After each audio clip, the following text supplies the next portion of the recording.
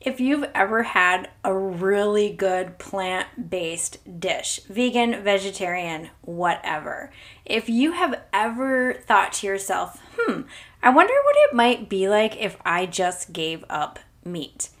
Today's episode is one that you might get excited about. You're listening to Roots Change, episode 77. Today I'm joined by Brigitte Gem, and I'm going to just tell you this before we even get into it. It's worth the listen. She is a phenomenal human being, very concerned with her imprint she has on this world and her family. She answered so many questions that I had, offered new perspectives, and honestly, the conversation was just so fun. But as the saying goes, you'll have to see it for yourself. I'm Amy, a life and wellness coach. You're listening to Roots Change, a Grow With Me podcast. Every week, myself and others come on to share something we've learned in our own journey and hopes it helps you in yours. Brigitte, thank you so much for joining the Roots Change podcast today. This is out of the ordinary for the content that we put out. It's usually personal growth, but in my heart, I feel like how we eat is just about as personal growth as it gets. Why don't you start real quick by just giving us an understanding of who you are, what you do, and how you're showing up in the world? Yeah. Before I introduce myself, just to, riff on the personal growth thing. I mean, we're grown up, so technically we're not growing a whole lot. Some of us may even be getting shorter as we age. But if you're thinking of children and teenagers, they are actually, the food they eat directly contributes to their personal growth in the most literal sense there is. I mean, every part of our body, not every single part, but a lot of our body is constantly rebuilt, like with new building blocks, new cells that are brand new, that are made from what? Well, they have to be made from something, and that's from the food we eat.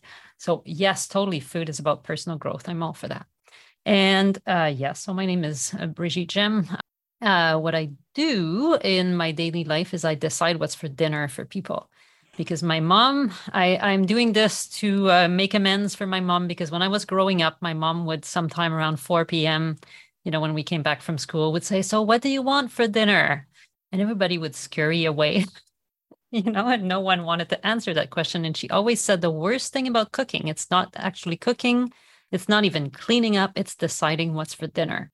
And I made that into a little business, which was very convenient for me also because I have two kids aged now 7 and 10. But when I started this, they were quite a bit smaller. And so I was not able to show up 9 to 5 somewhere as I did before. And what I do, is that people ask me what's for dinner, and it has to be plants because my business is called Vegan Family Kitchen. I send people meal plans every 2 weeks that tell them what they're going to eat, what they're going to shop for, what we can do to prep on the weekend to make life easier. I strongly believe that those cooking habits and those routines that we have every single week, they can be the anchor for all the wonderful things and the wonderful ways that we can show up in the world. And I honestly cannot think of something more important to do. And there's so many of us that think they hate cooking, or we resent it, or we feel better about it. And it's like, oh my God, how did I just feed you? We have to feed you again. I have this online course program called the 5,000 Meal Solution, because if you have little kids right now, well, you're going to be cooking about 5,000 meals for them before they go anywhere. And it can feel like a burden, but I like to also, aside from the meal plan, I have often monthly workshops and cooking focused seminars kind of thing, where we talk about how to cook, but we also talk about the mindset around preparing food. And I like to think not only I have to cook dinner, I get to cook dinner, and putting in a little bit of gratitude and presence in the act allows it to become filled with joy, and it makes a world of difference. So those are Some of the things I do, yes. That was a lot. You do a lot, as we all do when we really get into it. You said so many things that I want to respond to, and it's going to be hard for me to focus and pick just one. But to begin with, I invited you into conversation with me because I really do feel like food is so much a part of us and who we are. I have a 17-year-old child who decided they no longer were going to eat meat as of last year. It's been a little bit more than a year. And the amount of resistance I had when my child told me this was unsettling. I'm the person you were talking about when it comes to meals. I have 4 kids. I have a very busy life, like most of us do. It doesn't matter what we do, we all have a busy life. Cooking just was really at the bottom of the list. It was a requirement. It's like something that I have to do once in a while. It's something I enjoy doing, but it felt like a burden. And when my child told me, hey, mom, not eating meat anymore, after I got over myself and stopped making it about me and acting like she just did something to me, I kind of went into a panic. Like, what in the hell am I going to do? How am I going to do all of this? I already don't like cooking. And now she's throwing us all for a loop, and it's going to be so hard. I know there's someone out there who has a website. I apologize for, I don't know the exact URL, but it's something along the lines of help, my daughter is going vegetarian. It is, I mean, it's big enough that somebody's made a business out of it. It is a very common scenario. And as you say, we often, I think, take it personal. I mean, my kids were quite small when we went full vegan at home. So they never like asked me to cook chicken or anything, but they're not fully vegan. They might eat meat or dairy on occasion. They don't especially like it, but all this to say that once in a while, you know, I like to call them slightly selective eaters. My daughter is becoming more adventurous, but my son really does not embrace novelty very much on his plate. And, you know, you put a lot of effort into cooking, even if you don't like it sometimes. You know, you've prepared the meal, you've thought about it, you've shopped for it, you put it on the table. And I remember my son was about 3 years old and he said, Mom, I want a different dinner. And I could have thrown him through the window. Like I've poured so much love in this, although maybe I was doing it reluctantly to begin with. And not only I have to suffer through the actual cooking, but now I have to suffer through your attitude about my cooking, you know, and I totally get that. And there's also so much linked to family history and traditions and the beliefs we have and knowledge and beliefs we have around the topic of nutrition and wanting to do the best for our children. There's the amount of emotion that goes into that occasional event where you might have a child that says, I don't want to eat meat anymore, or a spouse. It also happens. I can see how it would be a big hinge moment in someone's life for sure. Yes. Just like hearing you talk about something like this, I'm actually having a little bit of a nervous system response right now, just hearing. I remember another thing that made it so scary for me is I have a bit of, I don't know what to call it. I was a mom at 18, and money has always, let me rephrase that. Money was something that was really hard for me. It felt really lackey, struggling, never had enough. Food was a big deal. I remember feeling so bad because it felt more cost effective. I could get more bang for my buck buying processed food for my family than preparing it myself. And it was heartbreaking to me. Over time, I learned how to work inside of my budget and, you know, provide a little bit of both. And when she told me, like, I'm no longer eating meat, even that kicked back in, like that old trauma, that because it was trauma for me, that old trauma, came back in. How are you going to afford this? So it was not just how I felt about it, like the inconvenience.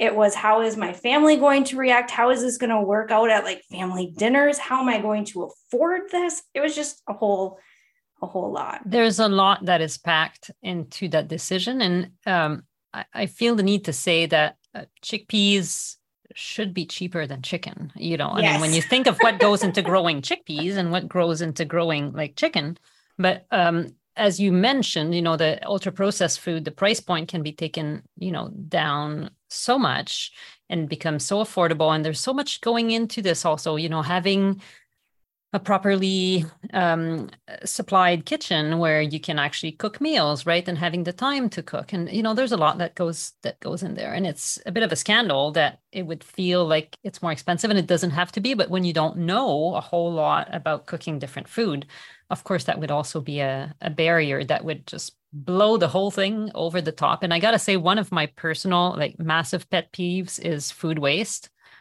And when we travel, and if we're not able to cook every meal from like a vacation rental or something, and the kids order some kind of food, let's say they don't like it, and it's very expensive to eat out. It's even worse now. Like, we were just on a trip and I was blown away at the cost of meals. And then in addition, like, you're not going to eat it. And if we're eating out, for me, it's a bit the opposite, where, we eat only vegan food, my husband and I, and the kids. Often the vegan option is like, either it's like spicy or it's really like kind of grown-up food a little more, right? And so the kids, they just want like something simple, and there's no like vegan chicken nuggets. So they will order, non-vegan chicken nuggets, and I can't even finish their plate. And so that really brings a lot of emotion for me. So anyway, I'm totally on the same page as you. That's amazing. But I'd love to hear what happened next for you once you got over the whole thing. Oh, well, that was a work in progress. So it's not just you who it's like affects initially. It was my whole household. So there's your household, and then there's extended family. So not only do you have to get on board yourself, get your family on board, because it's also not about them. Then you have to prep everybody else and help them to understand that it's also not an insult to them, and how they respond to my child can be helpful or hurtful. And so that aspect, it's been fun. It's been going really well, actually. She was really understanding. I think she just appreciated when I stopped making it about me. And calmed myself down and saw that it was something that mattered to her. Therefore, it mattered to me too. She was really patient with me. And, we've been doing the best we can. I've been getting a little bit more adventurous with my cooking. I love on your website where you're talking about what you do. You help people eat more plants, not just people, like, we're meat eaters, everyone besides my daughter, but because of her lifestyle change, we all have benefited. It has actually cut costs down as like the price of meat has risen. It's been okay because we've cut down our serving to like what it's actually supposed to be. That was a process. Yeah. It's huge. Yeah. And we probably don't have meat in at least 3 meals a week. And I think that's a big deal.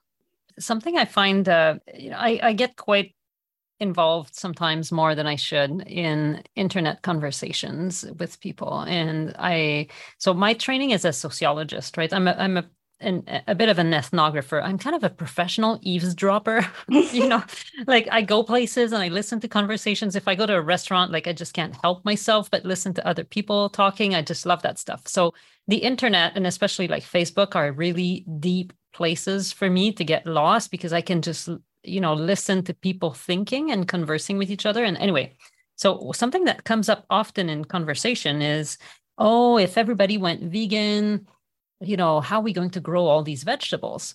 And the funny thing is, well, how come, eating vegetables is not a vegan thing, right? Everybody should be eating vegetables. The Canadian Food Guide, and I know that it's not actually realistic, and that's a conversation for another day for most people to be able to afford that. But they, a standard plate. Anyway, we'll talk about that. But a standard plate, according to the Canadian Food Guide that was updated a couple of years ago, is half the plate should be vegetables and fruit, some fruit. A quarter of the plate should be so-called protein-dense foods. So things like legumes, and they actually say choose plant protein more often, right? So legumes and maybe tofu and things like that, and lean meats, whatever they say, and then a quarter of whole grains. So everybody, including people who eat, meat and fish and dairy products, should be having half their plates with vegetables already. But the fact is, I think that we've become obsessed with protein as a really big thing. And it's also just easier to make meat, and especially slightly, the meat as they sell it in supermarkets. I don't think most of the meat is sold like plain. It's sold with some kind of embellishment and flavorings added in. And so it doesn't take a PhD in cooking to make it taste pretty good, right? Whereas if you buy a can of chickpeas, well, for most people, there's a steep road ahead to make the chickpeas be appealing.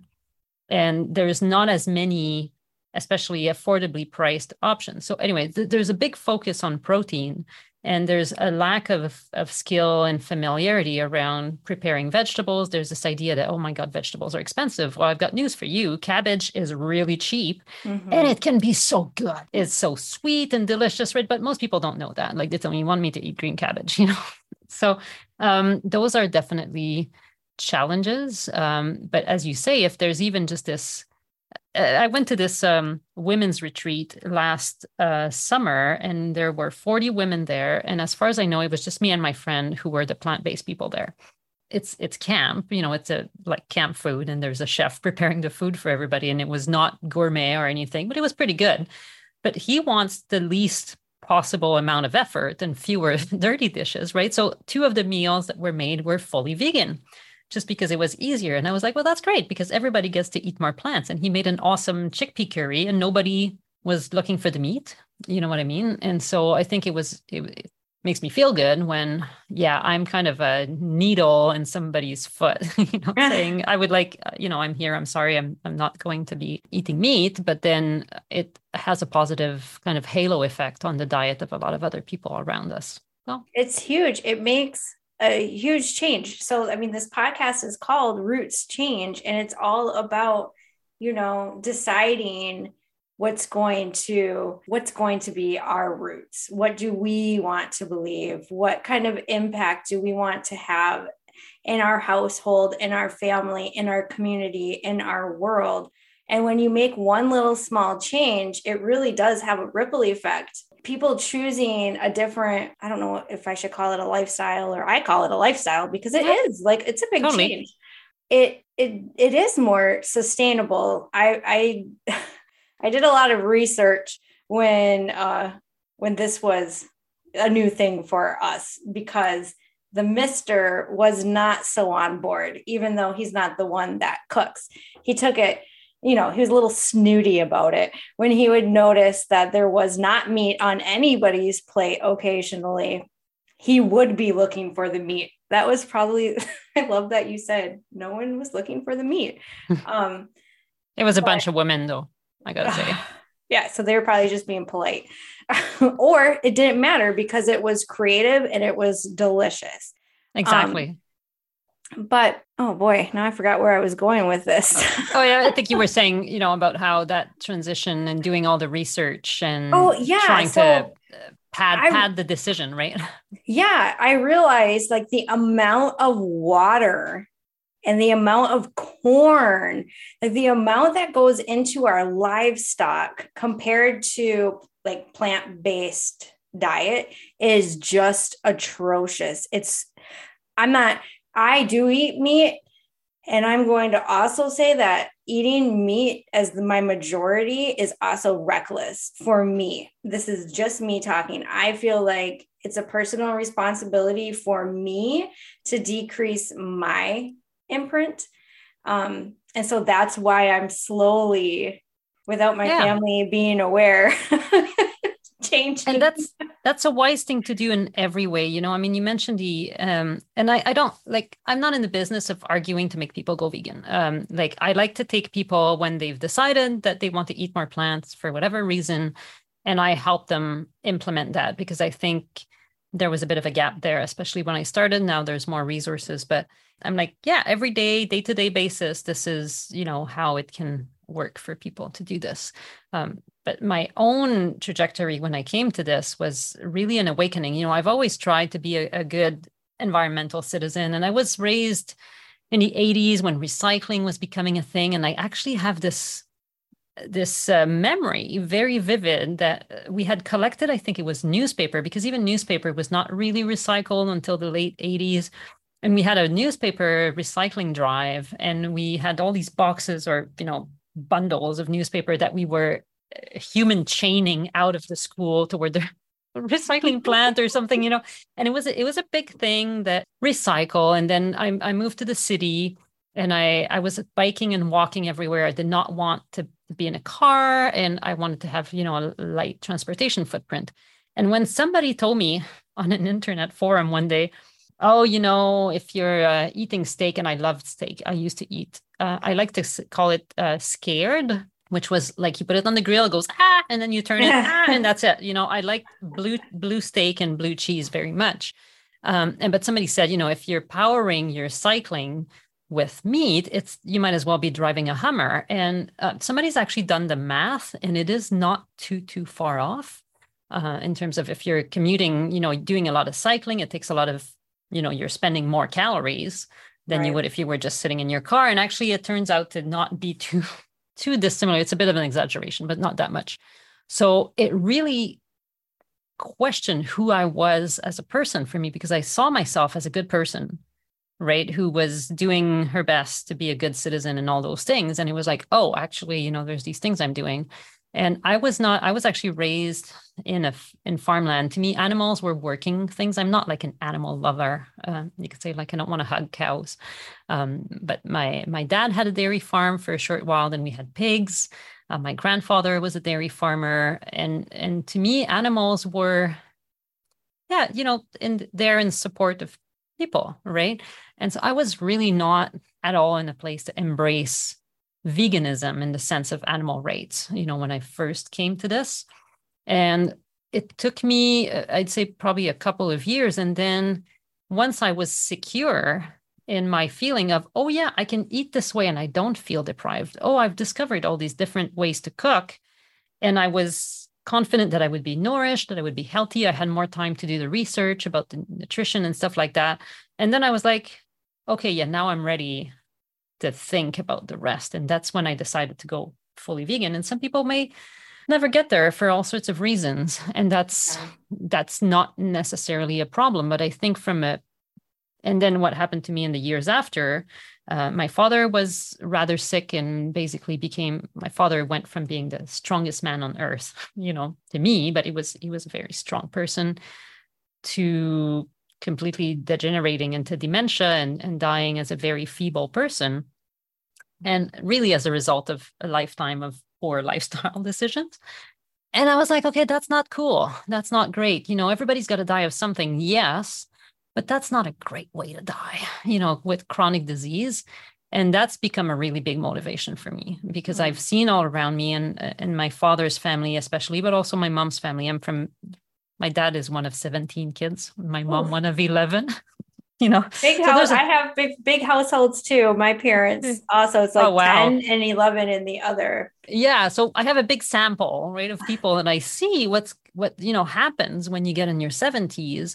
And I don't want that. I don't want that for me. I don't want that for my husband. I don't want my kids to have to deal with me in any of those kind of positions. And it's not, an incontrovertible fact that you need to be 100% vegan to be healthy in your later years. That's not necessary, but it sure helps if you've eaten your vegetables and your fiber, Right. And so I'm really now increasingly motivated to share that knowledge and to share that way of eating, to make it easier for people, but also to make it, we were talking about the chore and all this. Really, there's value in embracing it because we love ourselves. We Yes. love ourselves way more than the people who make the processed food. Like they don't care about us. And the people who work in restaurants, well, for most of them, it's really just a job and they care about surviving their day to day, but they don't care about nourishing us and keeping us healthy and vital, for many, many years. And so that's really become a big driver for me in my own daily choices and saying no to a bunch of things in my life that would make me busier, but that would take time away from preparing really good food because it does take a little longer, It frankly. does. And I Yeah. was going to say, like, it does require, there's a cost benefit to everything, and time is important. How long you're spending in the kitchen does matter. I am by no means, everybody, listen, I am not like, I'm not even close to doing the best I can for myself or my family when it comes to how we nourish ourselves through food, but I'm working on it. And I've been working on it for, I don't know, a year and a half when I realized like how gut health affects Oh, us. yeah. I operate from my mind a lot. And so when I started to learn how trauma works in my body, and then it's just been like a little, a carrot trail. So Yeah. I've realized how important nutrition is. And I love how you describe caring for ourselves through food. You're so careful with the words that you choose. I hope everybody is catching it. It's just that you have such a beautiful mindset Well, about thank this. you. Time in the kitchen, what I hope for myself is that my kitchen can be a sacred space for me. It's not right now. It's I have aspirational. I have sacred spaces in my house. I have a very ritualistic approach to things that I want to do for myself because they're that important, and my experience will help me to do it again. But I was in the kitchen the other day preparing a meal from scratch, in quotations, because it wasn't all from scratch. That I have tried that, and woof, learning curve. But I was cutting vegetables, like, potatoes and carrots. And I think I had cauliflower. I don't remember what I was making, but I told my son who was in the kitchen with me, Osiris, and I was like, wow, like this feels different. This feels different when I'm actually like washing dirt off of vegetables than it does when I'm cutting a bag and throwing vegetables into a saucepan. Yeah. You're empowered, to do something for yourself. And I don't know if you're familiar with Gabor Mate. He's a family doctor who's worked a lot on trauma and addiction, and he's actually from here in Vancouver. And he's worked a lot on the downtown east side. The downtown east side of Vancouver is the poorest place in North America, pretty much, and it has the highest rate of addiction per 1,000 people, or whatever. In North America, it's a very, very challenging neighborhood. A lot of people that have lived with really, really heavy past that it's the last place you go. It's the end of the road in so many ways. And so he's written a number of books about trauma. And I was listening to him on this podcast, on the Ritual podcast, because he's just published a new book about trauma. He was talking about how a number of people, when they have faced their trauma, were able to heal from some chronic conditions that had been bugging them, especially autoimmune disorders and stuff like that, right? And how the trauma body connection has been really neglected, obviously, by medicine, but another topic that's been neglected by medicine is nutrition.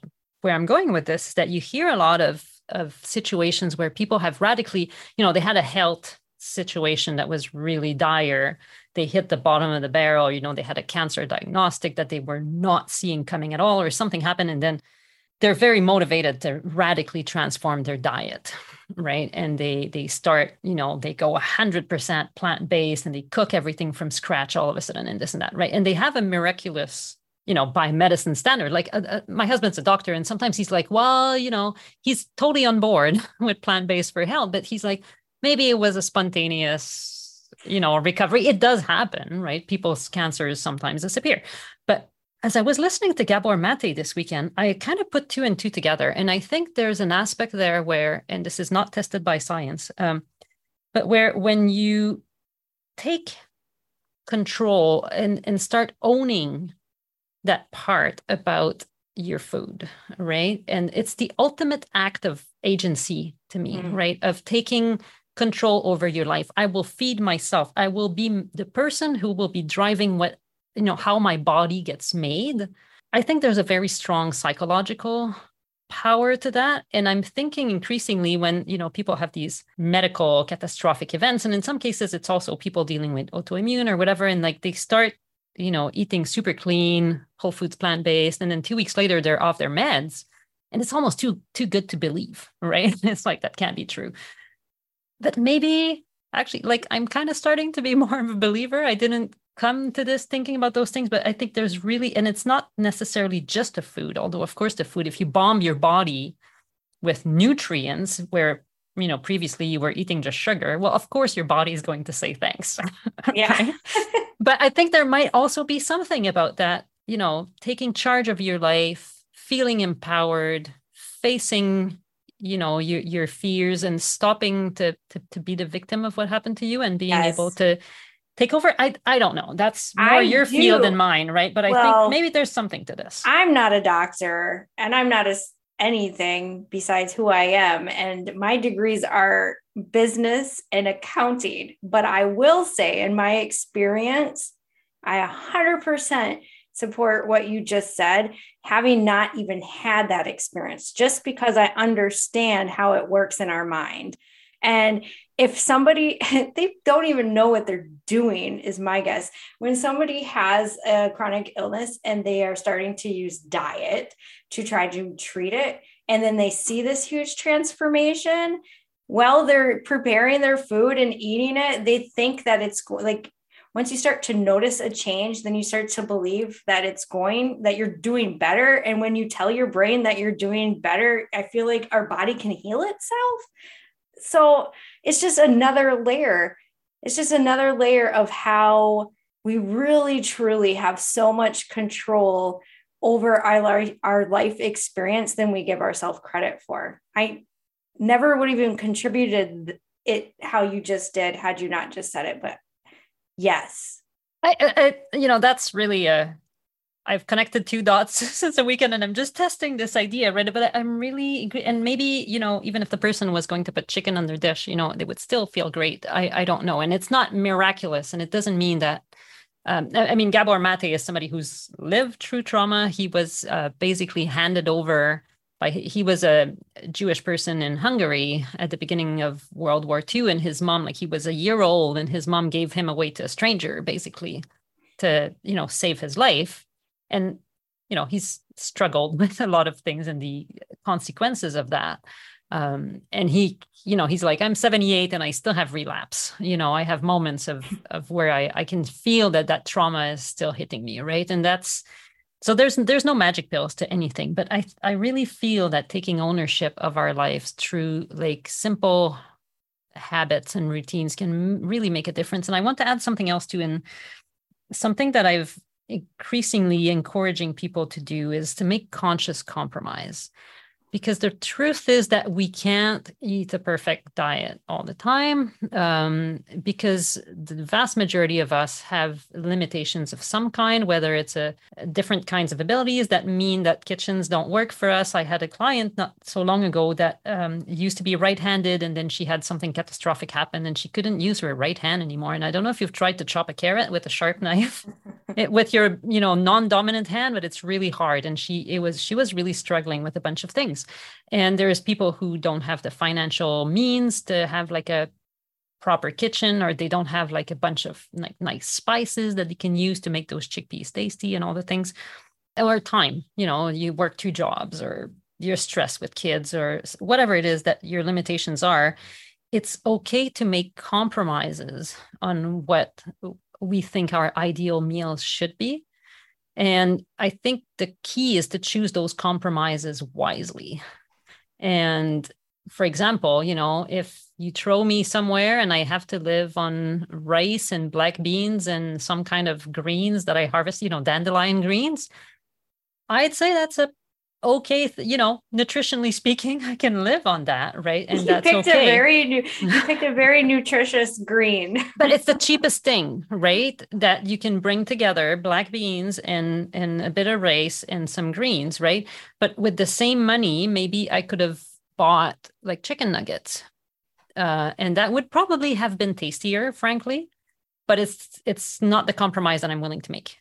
Right. And I sometimes I tell myself, stop being so damn picky. And that's something I tell myself when I empty the fridge. Usually on Fridays, I've cooked all week, and then on Fridays there's a bunch of bits and bobs left, right? And I make a lunch that's really whatever, and it doesn't go well together. And I know most people wouldn't eat it because it's just so weird, but I see the food first as a nourishment rather than like fireworks in my mouth or something fun. I don't know. And then it makes it, yeah, it's fine. It's kind of weird, but it's okay. It doesn't taste bad. It's not gross. It's just weird or different or anyway. So I think we it's okay to make those compromises. Like if it gets to that, to choose, or, obviously using canned beans instead of trying to cook your own beans from scratch all the time, and to take some shortcuts and to go simple. And that's okay. That can be delicious. Now, if you're cooking for other people, that gets tricky because other people bring in their expectations and their limitations. It just takes time. Yes. It just takes time. You deserve a statue. You should have, anybody who cooks for other people should have like a medal and a statue, and there should be a recognition ceremony every year because it's so important. Right. And how you cook for others determines how those other people can show up in the world. And that's so important. And how come is that not recognized more in our society? And how come are we just farming that out to, skip the dishes, basically, or whatever it's called, Uber food? I know you're not literally asking that question of me, expecting an answer, but I have that question too. Like, what happened? Because we used to humans, we used to be so different. Meals were so important, and that's where we spent most of our time. And I wasn't there, but I feel like it was something that people enjoyed doing.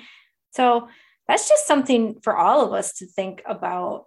Like, who is deciding how we spend our time, and who is deciding what's important to us? Is it us? Is it our inner being? Is it society? Is it the people that helped raise us? Like, we do get to choose, and it really does come back to like personal agency. Totally. All of it. But I don't know. I would like to approach the kitchen in a way that feels really good and not overwhelming. And I'm getting there. If anybody is listening and you've thought about it, like, I wonder what it would be like to be vegetarian or to go vegan, or even just to introduce more plant-based meals into my life. I wonder what that would be like. I would just invite you to be curious and explore. Maybe visit the Vegan Family Kitchen website, because Pinterest can be really overwhelming. Made me want to run for the hills. And that's so you touch on something, and I really want to emphasize that there is a whole business world of getting people hooked on recipes. And I love vegan recipe bloggers. They've done a great service to humanity. There's even like new ingredient. I don't know if you've heard of aquafaba. It's the water from a can of beans. Like if you whip that, it makes meringue, like egg whites. It's nuts. Okay. So there's people out there who are super smart, super wonderful, developing recipes. But the people who develop recipes, for the vast majority, vegan food bloggers and other food bloggers, well, their job is to make recipes that people will click on so that they can sell ads. Their job is not to get you to succeed in the kitchen, which is a completely different thing. And what I really strive to do, and it's a much lesser business model in terms of revenue, I can assure you, is to get people to learn to improvise with what they have, to understand the structure of what a plant-based meal or any meal is, and then to be able to riff with what they have in the fridge, what's seasonal, using the produce that looks the best or that is what they can afford right now, so that they're not constantly having to, eggplant or cauliflower is on sale this week. It looks good. Okay, but now I have to Google for a cauliflower recipe. Then, oh, it requires this spice that I don't have. And it creates a bunch of, no, just put the cauliflower with salt and pepper and maybe a little bit of oil in the oven, and it will be very delicious. You know, and you don't need a recipe to tell you how to do that. Smoker, smoked cauliflower. Put it in a smoker and it's like next level. One of my favorite. Smoked watermelon is also really good. I have heard that. Yeah. I feel like it's so funny that I've never thought about food this way, but how you approach how you eat is no different than how you approach everything else that you're growing through, whatever you're building. It's not going to be sustainable when we're trying to be the best at it all at once. And when we try to do everything all at once. And so I love what you just said. It actually helped me to feel relaxed. You know, like nobody in their good mind will sign up for a marathon. And I mean, some people do that, but you know, the vast majority of people in their good mind don't do that. Sign up for a marathon and like do zero training and show up for the marathon. Right. And if you do, you may or may not get it to the end. Most people will not. And if they do make it to the end of the marathon, they're not going to run the next day. That's for sure. And they're not going to feel like, oh, this was fun, I want to do it again, you know? And cooking is the same. Like, I don't know why we wouldn't have that like small step approach, and you have to do it every day. Like if you run every day, or at least like 4 times a week, you have a much better chance of being able to sustain that habit in the long run. Like you don't go in the gym and try to deadlift 300 pounds the first day you get there, right? You're going to injure yourself in your body and your mind too. And cooking should be the same. We deal with the limitations we have and with also the strengths that we do have at any given time, and we build up from there. And once in a while, it's okay to step back and just do simple things. Like one of my favorite things to do when I'm in a rush is I just cook pasta, and I technically usually have hummus in the fridge because I'm vegan. So, and I just keep some of the pasta water, and I put the cooked pasta back in the pot with a big, you know, scoop of hummus and a little bit of pasta water, and you mix it together. And it makes like a really delicious kind of creamy pasta. And if you happen to have like tomatoes or so many roasted vegetables, anyway, throw that together. It's the simplest, stupidest meal, right? And it's fine. Like I'm a cooking professional, and on a regular basis, I do that. Or I just cook some tofu cubes and I eat them straight up with salt and pepper, because you know what? Tofu is actually delicious. It's okay to ebb and flow and to adapt, but it's important to know what we're doing it for, what our priorities are, and to keep those things in mind. If our priority is just like to get people to stop complaining about being hungry, pretty easy, you know, and if you want to nourish people, then it's worth it to put in a little bit more thought into it. Thank you so much for this. This has been a really beautiful conversation.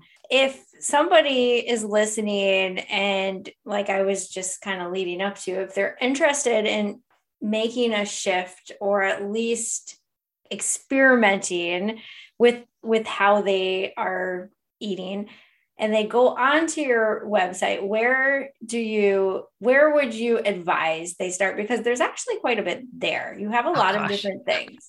Yes. On the front page, when you first get there, I think the people that thrive the most, my clients with the stuff, like my main meal plan offering, tend to be people who already know how to cook a little bit. You know, they're not starting from like zero. So if you're starting from zero, I don't recommend that you sign up for my newsletter at the top there, because it will send you this 5-day meal plan that does probably have a little bit more complexity than somebody who starts from zero in cooking. However, if it's somebody that's already cooking daily meals at home, not necessarily completely from scratch, but you know, they're comfortable, even if they're mostly cooking meat and stuff, like there's no particular vegan cooking skill involved in this sort of stuff I recommend. So I'd say a lot of people might benefit from just seeing what a 5-day dinner meal plan is, and having this idea. The big thing in my practice is to have a weekend prep where I spend like 45 minutes to 2 hours, depending on the week, preparing building blocks for the week, so that when it's Wednesday night, you come home and you know that you open the fridge and half the dinner is already in there. And that is really preventing you from ordering pizza. Yeah, You know, that's setting you up for success because it's going to totally. happen. It happens to us all. What do you think is one of the biggest incorrect beliefs that Oh, people have when they think about doing this? Because I have one in my head that still feels true, but I don't think it is. But I think it's because of where I go for recipes. So I'm just interested because I'm sure go. people, What do you think it is? I'm curious. I think it takes so many different ingredients, which I know isn't true because I do cook. And sometimes I cook two meals at the same time and I just swap out a few things for my child. So I know that's not true, but when I go to a resource to get recipes and then try to piece together a meal plan, there's so many ingredients that I don't have. And then it feels overwhelming. And like my budget is just blown to shit. Yes. Okay. That's super interesting. I'll just go on that because I think that's a lot of people have that idea. And that's because we, in quotes, shop for recipes in from lots of different sources, right? And I did the exercise. So I have these 53 weeks of meals planned because did you know that there's actually 53 weeks in every seventh year? I didn't know that until 2 years ago. And I was like, wait a minute, there's more year and I don't have a meal plan left to send to my clients. And I realized that every seventh year, so there's a 53rd week. Anyway, so I compiled all the shopping lists together in a spreadsheet, and I came up with basically 75 ingredients, the pantry ingredients. The rest is vegetables and kind of whatever is in season, right? But 75 pantry ingredients. And over time, people who cook with me, for example, they buy those things and then after like 2 months, they're never buying those things anymore. There's a whole section of the shopping list that's like, oh yeah, once in a while you need to refill it because you're out, but you're not constantly buying things. But if you're taking recipes from different people, kind of without a critical eye to it, then everybody has their own baseline of what's needed in the kitchen. Those are the 25 pages at the beginning of every cookbook that nobody reads because everybody skips straight to the goddamn recipes, right? But in those 25 pages, people explain kind of their style and basically their inventory and the pantry ingredients they rely on. And so that's definitely something where people will start, for example, working with me. At the beginning, they might be buying a bunch of spices and then they're like, oh, I'm always using the same, but it doesn't always taste the same because they get combined in a different way. But what you do see on a lot of recipe websites is, for example, sponsored content. I can't remember what the name of the company, it's Mac something that makes the spices, right? And then you have a sponsored McCormick, yes. Yeah. So they have the sponsored post where they came up with this chipotle lime taco seasoning. I'm just making this up. And like there's a recipe featuring that. You don't need to go buy that thing. You need oregano, cumin, and like some kind of chili powder, and maybe a little bit of lime in there, and that will taste about the same. But if you look at the recipe, I had this roommate, she would look at a recipe and I was like, oh, there's paprika. I can't do the recipe. I don't have paprika. I was like, just skip the stupid paprika. But so I think there's that idea that recipes are, the boss of us. And in practice, what I've discovered as I was making the meal plans, and I'm getting to the end of this, is that there's really like 5 to 10 standards. Think of it as jazz songs, right? You listen to a jazz tune and you've actually heard it before, right? There's standards and they've just been played different ways by different interpreters. And for food, it's the same. Like in the standard vegan cooking, there's like stir fries, there's salads and bowls, there's casseroles, there's kinds of soups and stews. If there's more liquid, it's a soup. If there's less liquid, it's a stew, right? And if it's in between, it's a stew. And there's like a couple of other ways to do things, but really, once you understand the grammar, you can cook anything. And I like to look at a recipe to see how they do it. I like to look at a recipe to have a new idea about combining different ingredients, but they're not the boss of me. And I think once you pay attention, because we spend so much time paying attention to other stuff when we're supposed to be cooking. Sometimes we're looking at our phone. I've never done that. Not me. I know some people do that. They have their phone in the kitchen. Or, you're trying to attend your kids or you're talking on the phone with your mom, which I do, and you're not paying attention to what you're doing. But once you start paying attention to what you're cooking, you realize most recipes kind of are the same. to a large extent. And then you're allowed to substitute and mix things up to your liking based on what's seasonal, what you have in your pantry, and you observe the results. And sometimes it's less good. That's okay. You eat it and you think next time I'll make this change. And sometimes it's great. And you're like, what did I do? I have no clue. That is a common statement at my dinner table. Next time I'm going to do this, because even with rest, it is so interesting. The longer I've been more interested in our nutrition and cooking, the more freedom I feel in the kitchen, like the more I am to like adapt and switch things out. And sometimes I'll follow a recipe exactly. And I'm like, ugh, I should have done this. And so next time I'm going to do this. And so it's really, what you're giving us permission to do is to not be so strict. Like just trust yourself. Get better. It's true for everything. Sometimes you got to trust yourself. And I'm not one to say that your little inner voice is always right. But sometimes, there's typos in recipes. If it says, 2 tablespoons chili pepper, it's okay to have a bell ring in your head saying, I'm not going to follow this recipe. But, we have to become more empowered about the food that goes into our body. It goes all the way from choosing the food at the supermarket or the farmer's market or wherever to cooking it and giving ourselves permission to make mistake, as in everything else in life. And once in a while I did set something on fire in the last year, and it did end with pizza coming from the store. That's sometimes really big mistakes get made. And that's the hardest thing. You were mentioning money earlier, but when money's tight, you don't want to make a mistake. Because what if I ruin this? And then there's no alternative, right? Well, then you're going to eat it anyway. Yeah, but then if it's completely burnt, you don't want to do that, right? I mean, but the truth is there's only 2 ways to completely ruin a vegan dinner. Not true. Meat is a lot easier to completely ruin, right? And fish especially. But vegan dinners, unless you've got too much salt or too much heat, whether the heat is from spice or from an actual flame, those are the ways you can ruin a dish. But other than that, it might be suboptimal, but it will never give you salmonella or E. coli or anything like that because it's undercooked. Never. That's awesome. You can eat, raw vegan cookie dough. That's the best thing about being vegan, and you can eat all the cookie dough you want without fearing salmonella. But it might taste suboptimal, but that's okay. You'll do better next time. Well, you'll change. Your palate will change, I'm sure. Just the same with soda. I used to drink soda, and I just quit drinking it because I didn't like how I felt, and I don't like to feel like something is controlling me. I used to smoke totally. Too. I quit that too.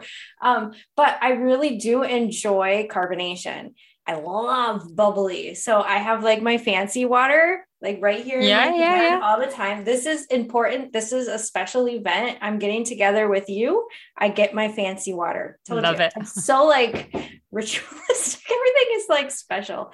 That's wonderful. But that's what makes life good, Yeah. But our palate changes. So I used to drink seltzers that had fruit in them.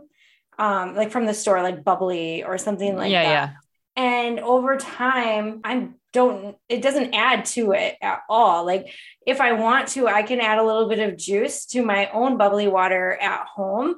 But like, if I have a soda now, it's almost it's like over too much. Yeah. The flavor isn't even good. Because my palate has changed. And the same thing has happened in my family as we went more plant-based. Like I said, we still have meat, everyone but Naomi, but we're not looking for the meat all the time. It might come up sometimes, like, where's the chicken? But it's not a thing anymore. Our palates have changed and our lifestyle is too. So where can we find you? And I will link all of this in the show notes.